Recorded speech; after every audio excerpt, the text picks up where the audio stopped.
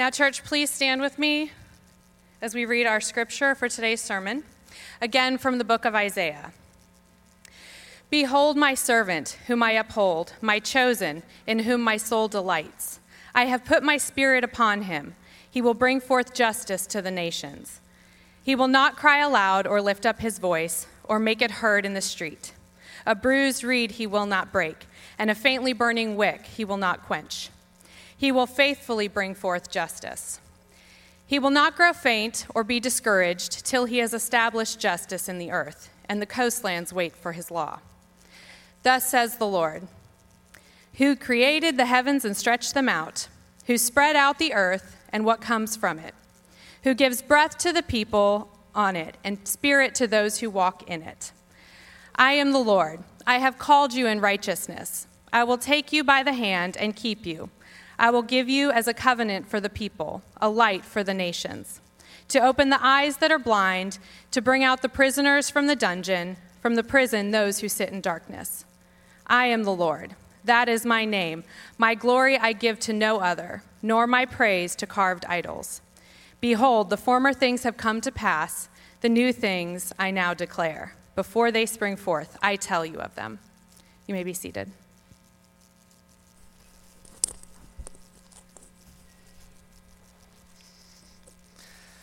Well, it's good to be back here. Over Thanksgiving, we went and stayed in a house with 20 people, and 17 of us got the flu and the stomach bug.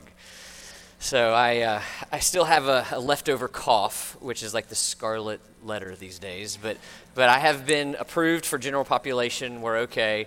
Glad to be back here. Have a 12-hour drive with the flu behind us. Thank you, Erickson, for filling in last week. Erickson kicked off Advent.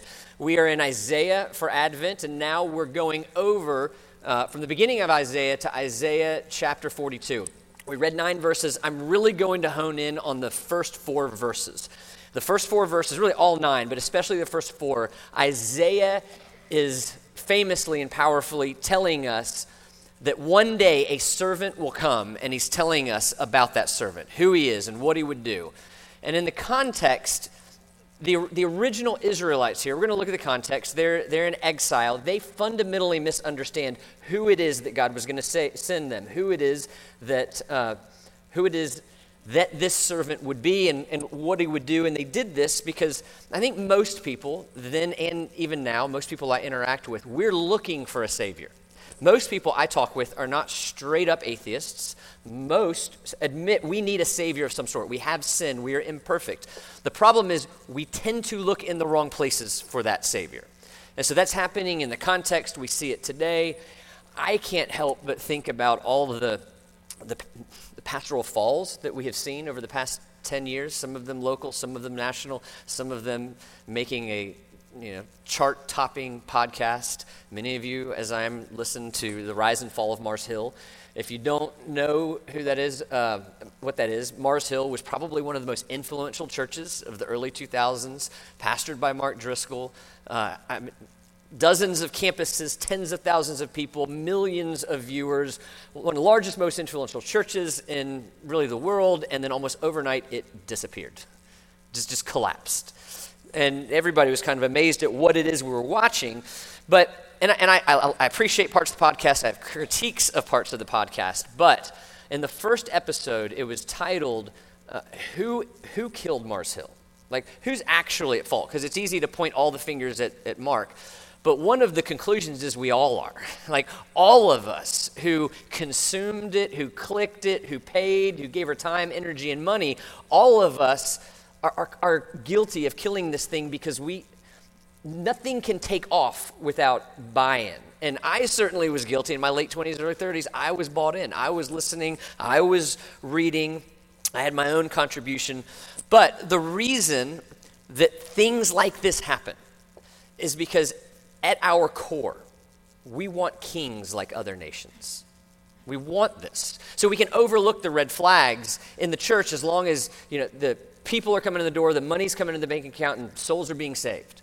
We can overlook all these things because we want a specific type of king that fits this 21st century niche who's going to be charismatic and gregarious and wooing and successful in all the ways that the world says success should happen. This is a picture of the Israelites receiving this prophecy from Isaiah. So in this context, at this point in the book of Isaiah, the people are in exile. They're in distress. They're actually accusing God in chapter 40. Like, are you just? How is this happening to us? We're in exile. Did you take some right that is owed away from us? And God in chapter 40, he answers saying, why do you, O Jacob, and speak, O Israel? So basically, you, Israel, why is it that you say, my way is hidden from the Lord, and my right is disregarded by God? And then chapter 41 is a defense of God's sovereignty and power and an indictment on the Israelites. He says, you are an idolatrous people. Did I take a right away from you? No, I caused the exile to happen. I created history. I steer history. I interpret history. I did this to you. You deserve it. The wisest among you who you follow are nothing. And talking about the wisest counselors that Israel had and who they were following, in verse 41, God says, behold, they are all a delusion.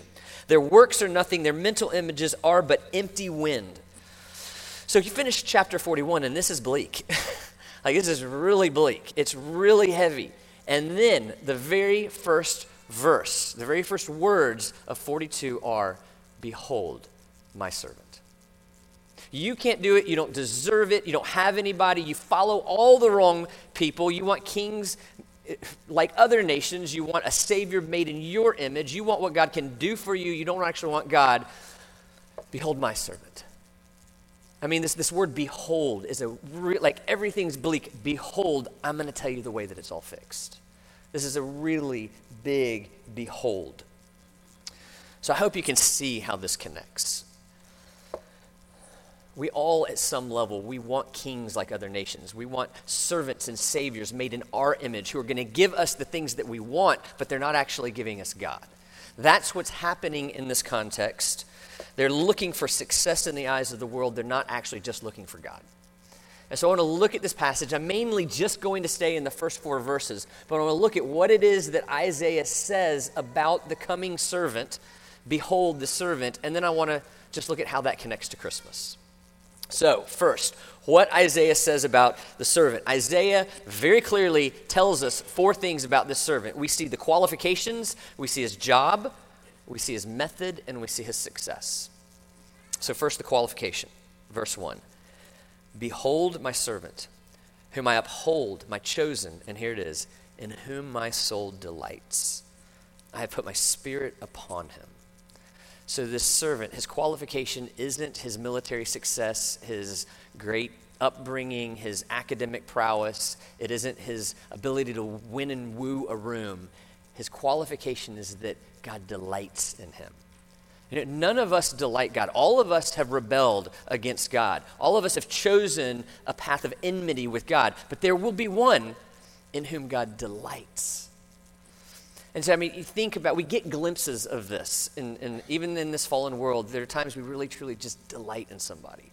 Or maybe when you're dating a boy, and you just look at this boy, and just staring at him gives you such pleasure. You know, infatuation has hidden all of its sin nature. You're just staring and getting pleasure from that staring. That's delighting. Or if you've ever had your first baby, and you're holding that baby has yet to puke on you or disobey you, and you just, it looks like the most perfect thing that could exist in this world.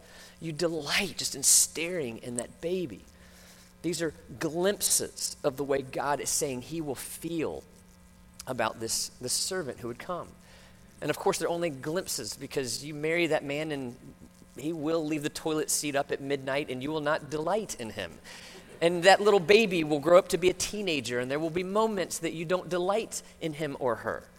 But it's still a good glimpse at what God is saying. The qualification is that I will delight in him. An eternal delight that will never go away. Then Isaiah tells us the job of this servant. And this is the end of verse 1. He will bring forth justice to the nations. No big deal. And the Israelites, I think many of them would have heard this. Again, they're thinking, what can God do for us? not just how do we get God. They're thinking, this sounds great. What this servant is going to do is restore Israel to its rightful place in the world and justice to all these other countries and nations and empires who have done us wrong. That's how many of them read this. Then we talked about this, and the last three, it's funny in God's providence how some of these series, when they end, how they connect unintentionally to what's coming. I'd like to tell you I planned it, I didn't. But we looked the last 3 weeks in our sermons and in our walk through Acts 10 and 11, that this was always the plan from the beginning. In Genesis, God said, one day there will come one, there will be a descendant of the seed of Abraham who will come and bless the nations.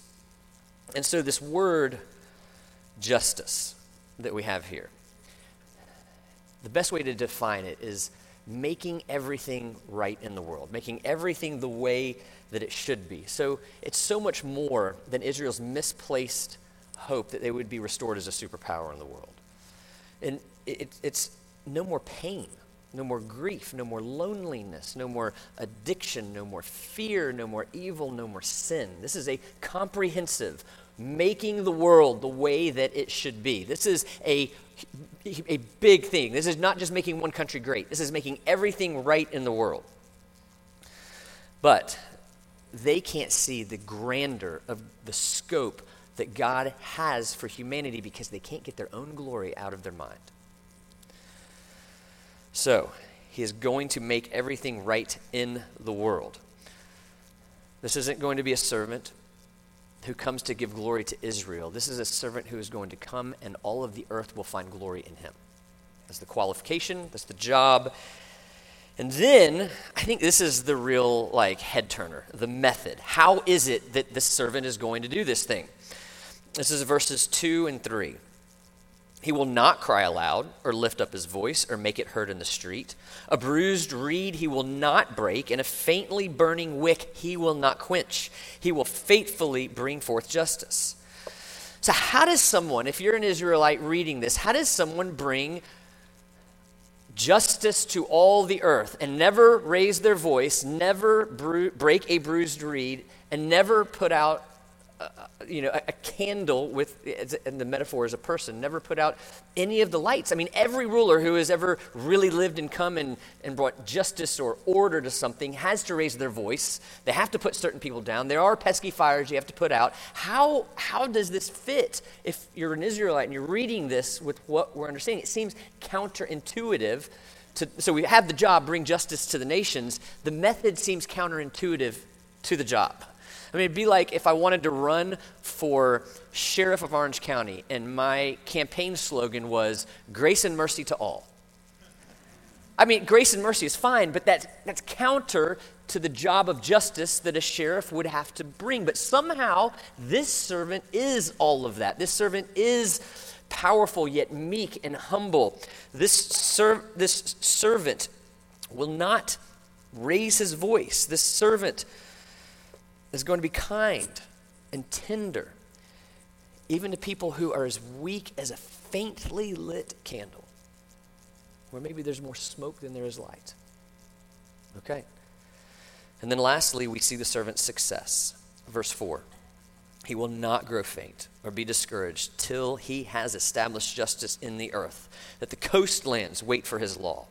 So he does not, the servant, he's going to accomplish this thing, and not only is he going to do it, he will not grow faint, he will not grow weary, he will not be discouraged, he will not slow down, he will not fail, he will not stop. I mean, you can't say that about any of us. If there's anything about humanity that defines us, we grow weary, we grow faint, we grow discouraged.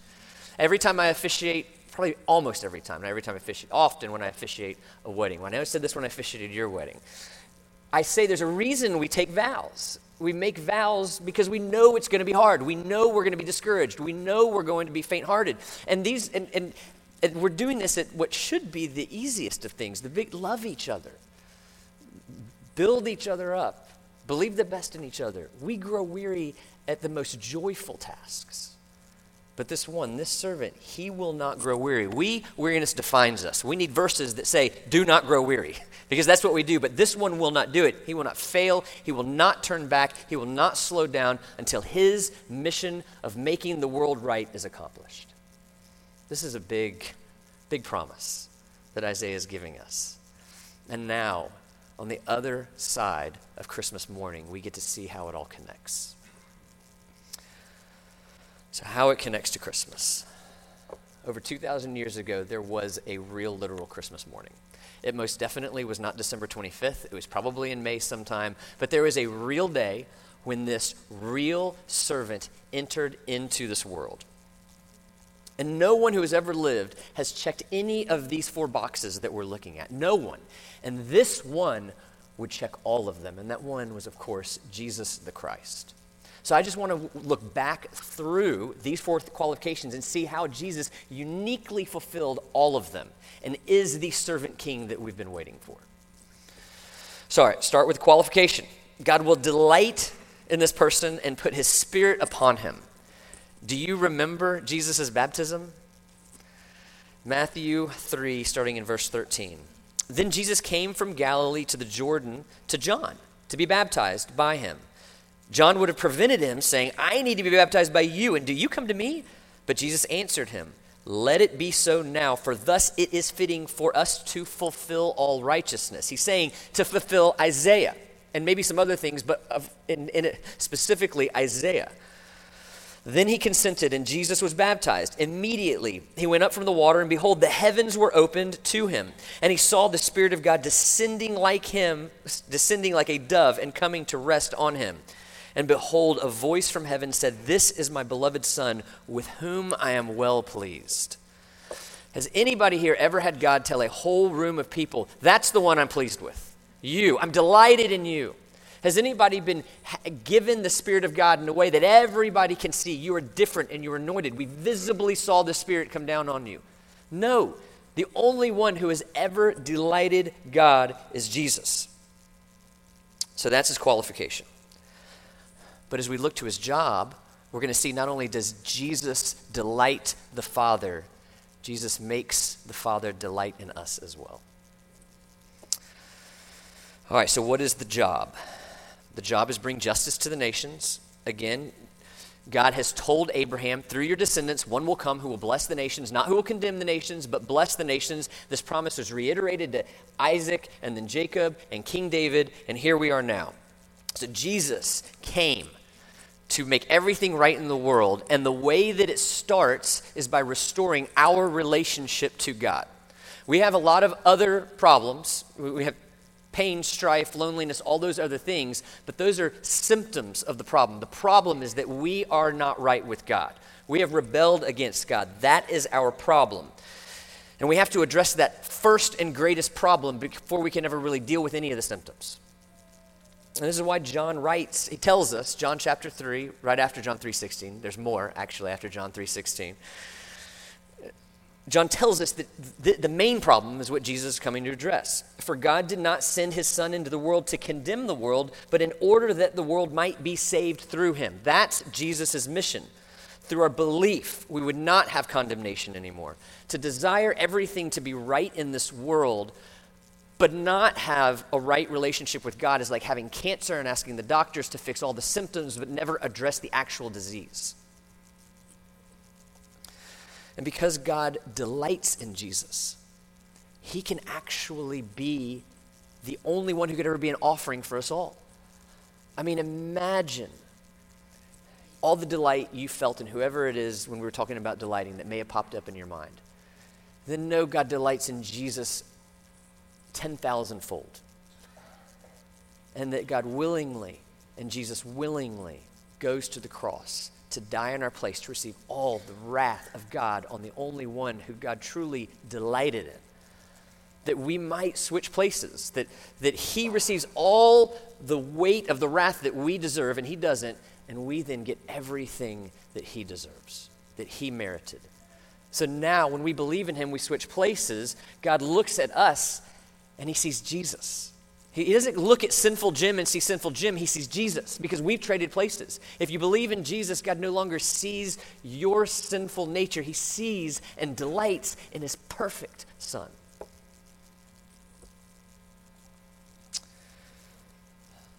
Second box checked.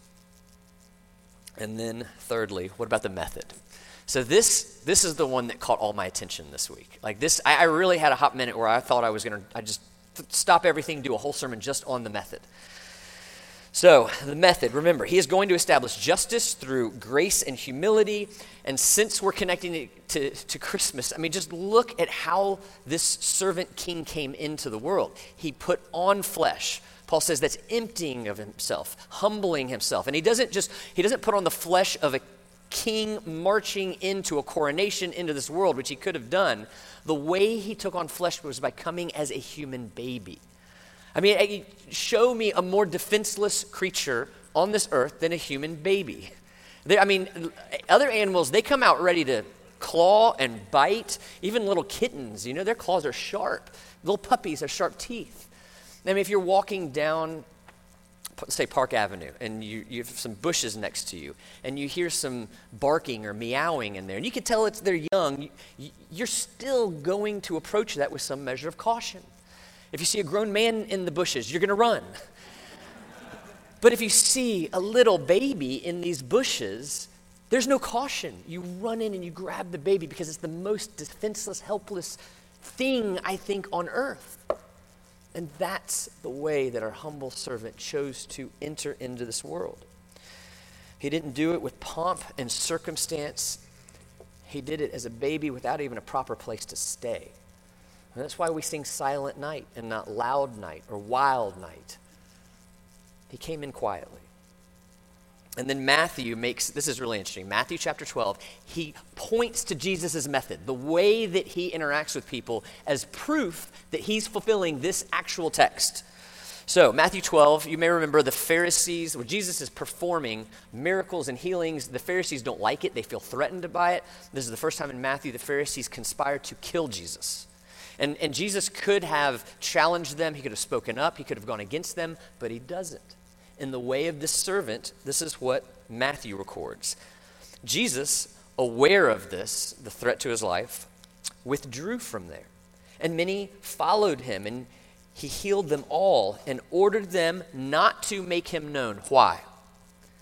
This was to fulfill what was spoken by the prophet Isaiah. And then he quotes our text. Behold, my servant whom I have chosen, my beloved, with whom my soul is well pleased. I will put my spirit upon him, and he will proclaim justice to the Gentiles. He will not quarrel or cry aloud, nor will anyone hear his voice in the streets.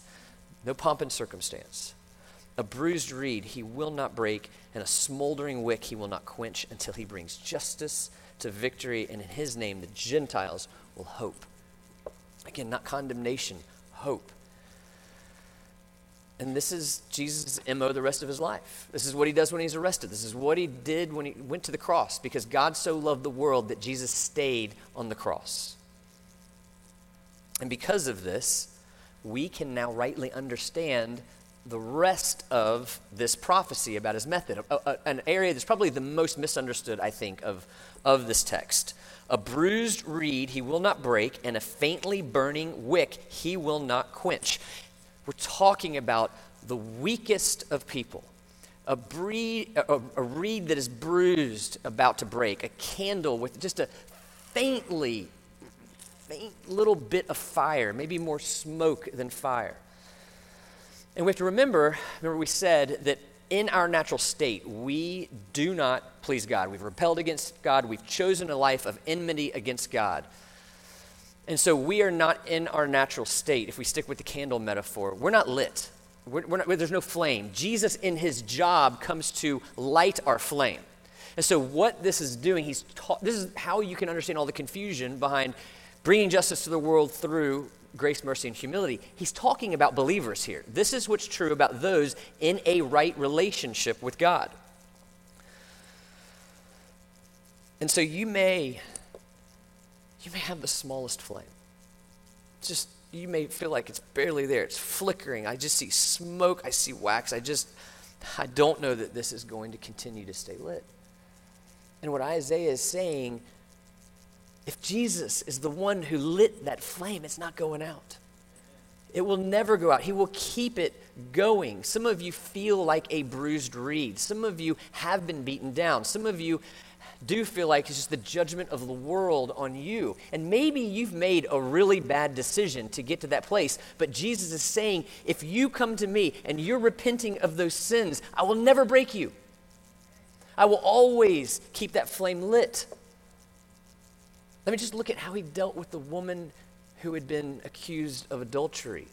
She was about to be stoned for the crime that she had allegedly committed. Jesus came in and he shooed off all these men and he asked her, where are those who condemn you?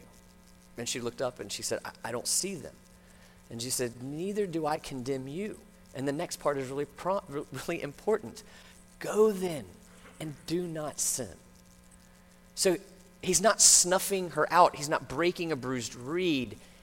He's liberating her. He's setting her free from this life of sin. And I also want to point out that Jesus in his ministry, he picks up this language of candles. You may remember in the Sermon on the Mount, he equates us as individual candles to that city as the sun is setting that shines brightly. Not because of any of us are inherently just shining bright, but because together all of us make a light that shines bright. The plan was never that we would be a dimly lit candle down in the valley by ourselves. And the implication is that we really do need each other. You know, in an era where millions of people are leaving the church, and many of them still professing Orthodox Christianity, we can't miss the fact that Jesus is saying this thing, this gathering, this local church, it is really important. This is the design, that you would be the city on the hill. You can't do that if you're not a part of a local church. I mean, there are two implications. You need it, I need it, to be a part of it, but the other implication is we need you. The design was for you to be here with us, helping us to shine more brightly. And I could flesh that out a lot of different ways. I don't have time to, but we need it. Our children need it.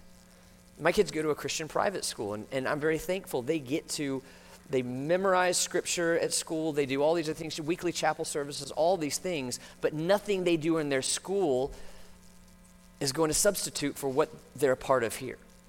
I mean, the local church is where the generations come together to pray. The local church is where we serve each other in really cool and unique ways. The local church is where we celebrate the sacraments of baptism and the Lord's Supper. There are means of grace in the local church that you cannot get outside of it. Might we shine brightly together? So that's his method. And then, lastly, what about Jesus' success? He will not grow weary or be discouraged in his mission to redeem humanity.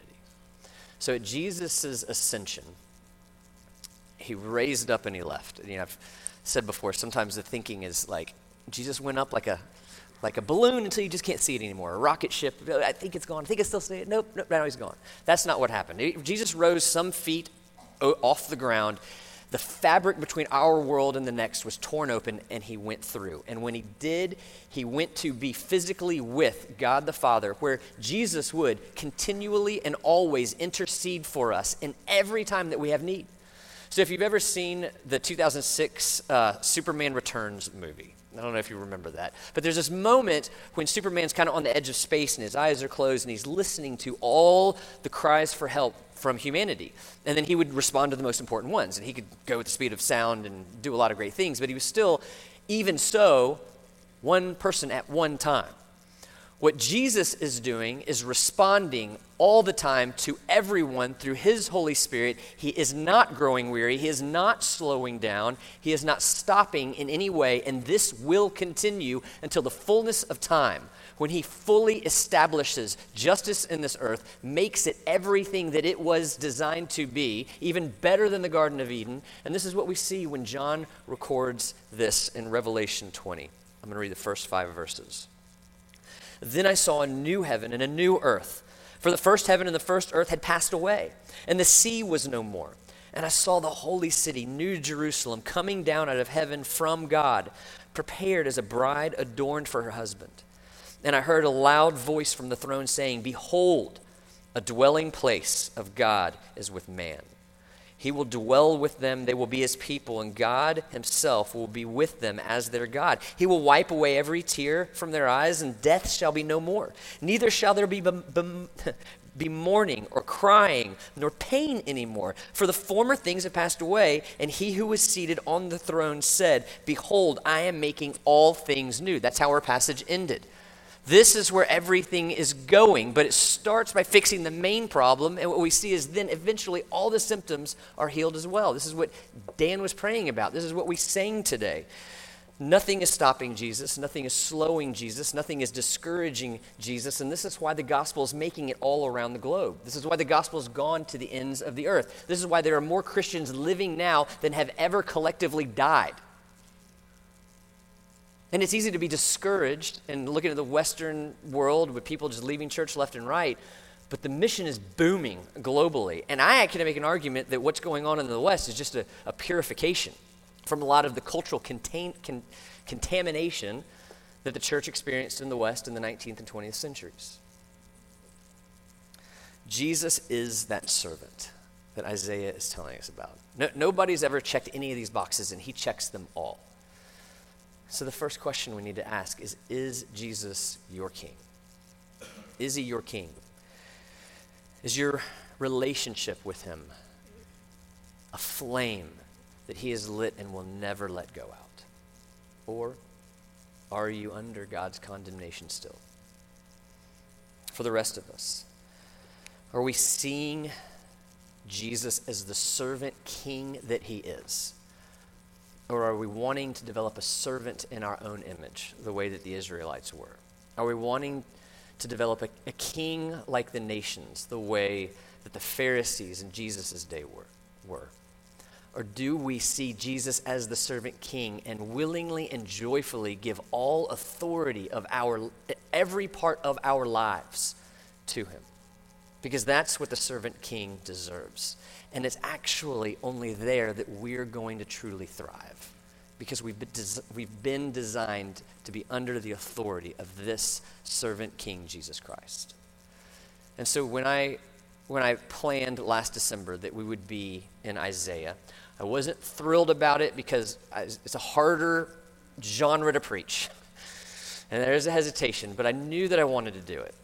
I don't want to avoid things that are harder, but there's this singular focus on Jesus that I just thought would be really fun to be able to each week leading up to Christmas remind ourselves of who this servant king is, and to be renewed individually and collectively in our understanding of and our love of this one who will come and make everything right in the world. To let our minds go to that place where there really is nothing to fear anymore. We have a perfect relationship with our God, and there is no fear, there is no pain, there is no loneliness, there is no addiction, there is no evil, there is no sin, there is no relational strife, there is no depression, there is no anxiety. That's what's being promised to us. That is who entered the world on Christmas morning. Let's pray. God, we thank you that you give us Jesus. We thank you that you give us Isaiah to help see Jesus more clearly. Jesus doesn't have more or less value with or without Isaiah, but Isaiah helps us to see and experience the value and the wonder of your Son, Jesus Christ. And I pray this morning as we sit for a moment and consider what you're saying to us, that you would allow us to see areas of our life that we are not putting under the authority of Jesus Christ, and that you would allow us to desire to live under the authority of Jesus, because it's there that we flourish, that it wouldn't be a stick but a carrot, that we would want to give fully of our whole lives to you. I thank you for this time. We pray this in Jesus' name. Amen.